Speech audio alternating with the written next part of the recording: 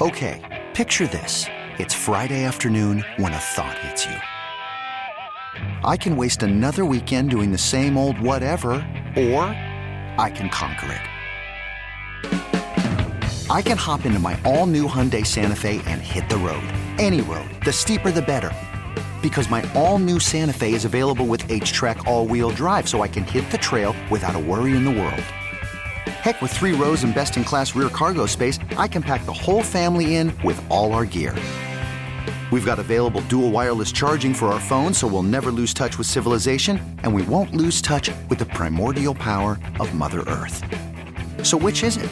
Waste the weekend or do something a little more epic? And conquer it in the all-new Hyundai Santa Fe. Visit HyundaiUSA.com or call 562-314-4603 for more details. Hyundai, there's joy in every journey. Well, John sounded happy. John was happy. John was near a three-point stance at one point. Somebody took a picture in the booth, and John is crouched over. Looks like he's firing out of a three-point stance while we're in the middle of a play.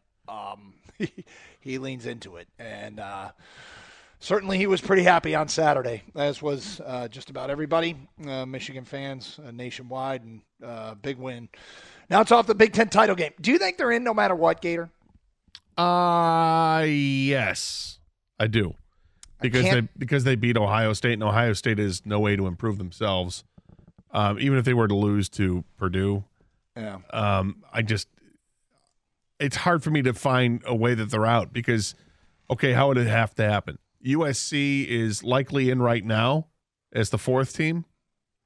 Yep. So, all right, so who's going to jump? I mean, who's going to be the 5th? Who's going to be in 5th? The only other option would be Alabama. Right, which we know Nick Saban's lobbying for it, but a 2-loss Bama team is not going to get in over a 1-loss Michigan team when Michigan beat Ohio State. Michigan would have wins over 2 teams in the top 10 in Ohio State and Penn State, and Bama's best wins would be Texas and Mississippi State, who I think are 21 and 25. I mean, that might change a couple days. It's weird to think that in the end of all of this – that Michigan's schedule and their wins might be better than Bama's, but it may turn out to be the case. That's because Bama lost twice. That's what happens. It's why it's tough when you look at teams that look like they had a real shot, like Tennessee. But then Tennessee not only lose to Georgia, but then they totally fell flat in that game against South Carolina. And what are you going to do? But then South Carolina validates that with a big win over Clemson. So the question is, when these rankings are released, the only drama is who's 5, Bama or Ohio State, because neither of them can improve themselves. So whoever's 5 is the one waiting in case there's a trap for I guess TCU and USC. Well, that's the thing. You're right. If TCU loses, I think they're still in.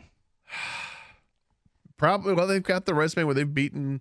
I mean, the teams they beat them when they were ranked in the top 25, but I don't know if any of them are still ranked in the top 25. Yeah. So I don't know how much credit you get for that. It's like, oh, hey, we beat Michigan State early in the year when they were ranked 11. Well, do you? Yeah. And the Pac-12 has totally cannibalized itself, so they're not going to get another team who doesn't have a chance there.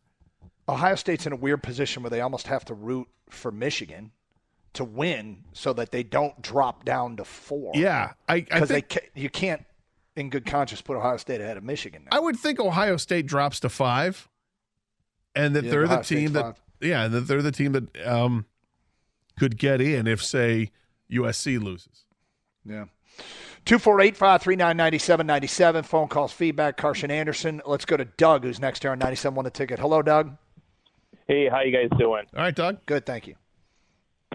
I just wanted to say I'm 52 years old, and the way they beat Penn State this year was when I realized that I had never seen anything like that before. Jim Harbaugh is a mad scientist at college football like John Beilein was at college basketball. He's not getting the 5-star recruits, but he's recruiting and putting a system in that can beat them. But he is getting the 5-star recruits. He had a 5-star running back. He's got a quarterback. He's got a defensive back. I mean, not as many as Ohio State. Well, no, but that's my went out point. and got the best player in the transfer portal on the offensive line. He's recruited just fine. Yeah, but it's not at the level that Ohio State has been, and they just drubbed him. So I just think he's just done a phenomenal job. So took him a while to figure. I mean, is it safe to say that it took Harbaugh a while to figure out college football and how he wanted to approach it? And we talked about, is this, when it got off to a bit of a rocky start, was it going to go the way of Dabo? Dabo got off to a rocky start at Clemson where they were good, but there was always something lacking, and they kept losing to South Carolina. And then Dabo kind of got it up and running. And it feels like it's taken that kind of timeline. And I think Harbaugh now has navigated college football, figured some stuff out. And, yeah, I mean, it seems to me, Doug, that he's got some clue on how he wants to put a team together to win at the collegiate level. Well, maybe the smartest thing he did was listen to his brother. Yeah. And go raid the Ravens for a defensive coordinator and then go do it again when you lose them back to the Ravens. So, well, that's the thing I kind of want to bring up, too, is this is recency bias because of the last two seasons, the success that Harbaugh and best two seasons Michigan's had in their storied, careers. With that being said, is Harbaugh building something right now where, I mean, it's underreported, I think, he lost both his coordinators and they're undefeated. You know, like, not just two coordinators, the coordinator of the year and then the other one goes to the NFL, right?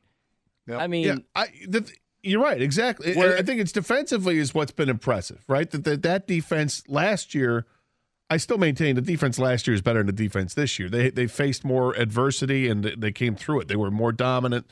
This one hasn't faced the offenses that last year's did. This is a really good defense.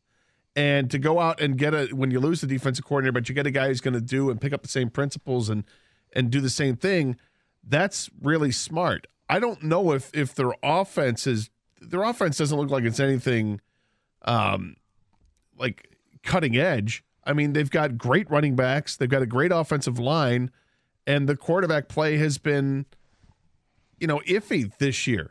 Now on Saturday, McCarthy hit guys who were wide open in the first half, and I don't know how many big passes he hit in the second half, but he made plays with his feet that everybody's been asking him to do, take off and run, and he did. And it was an adjustment he made, but it wasn't like it was dynamic. He was good. He did what he had to do. But that running game, when you've got your choice between Corum and Edwards, those are nice decisions to be able to make.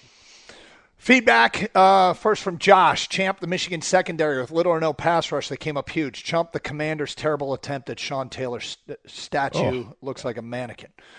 Champ, Donovan Edwards making plays to seal the victory. Chump, the Pistons, they are just bad with or without all their starters playing. I'm going to make a body out of rebar, and I'm going to put a jersey. It wasn't even a helmet. mannequin. Yeah, it was less than a mannequin. It looked like they were hey, would you like to buy a jersey and a helmet? It was on display. Like, did really did look like it was on display. Yeah, did they go to the local Under Armour store and ask to take one and go in the back? Hey, come to the Commander's shop and buy a retro helmet. Like, what? There you go. From Scott, Champ, Donovan Edwards, running like he hates the ground. Chump, the Sean Taylor statue. Hello, welcome to Foot Locker. Creepy and dumb and disrespectful. Okay, picture this. It's Friday afternoon when a thought hits you. I can spend another weekend doing the same old whatever, or I can hop into my all-new Hyundai Santa Fe and hit the road. With available H-Track all-wheel drive and 3-row seating, my whole family can head deep into the wild. Conquer the weekend in the all-new Hyundai Santa Fe. Visit HyundaiUSA.com or call 562-314-4603 for more details. Hyundai, there's joy in every journey. This episode is brought to you by Progressive Insurance. Whether you love true crime or comedy, celebrity interviews or news, you call the shots on what's in your podcast queue. And guess what? Now you can call them on your auto insurance too with the Name Your Price tool from Progressive. It works just the way it sounds. You tell Progressive how much you want to pay for car insurance, and they'll show you coverage options that fit your budget.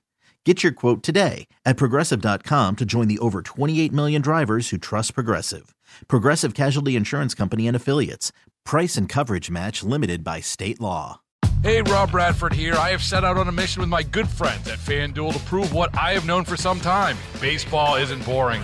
Now I have a daily podcast to prove it with some of the most notable people in the baseball world, screaming baseball isn't boring from the mountaintops, or at least agreeing to come on our show. Players, managers, GMs, and yes, even the commissioner of baseball, Rob Manfred. It has been a constant wave of baseball's most powerful voices. So join the revolution. Subscribe and soak in Baseball Isn't Boring. Listen on your Odyssey app or wherever you get your podcasts. You'll be glad you did.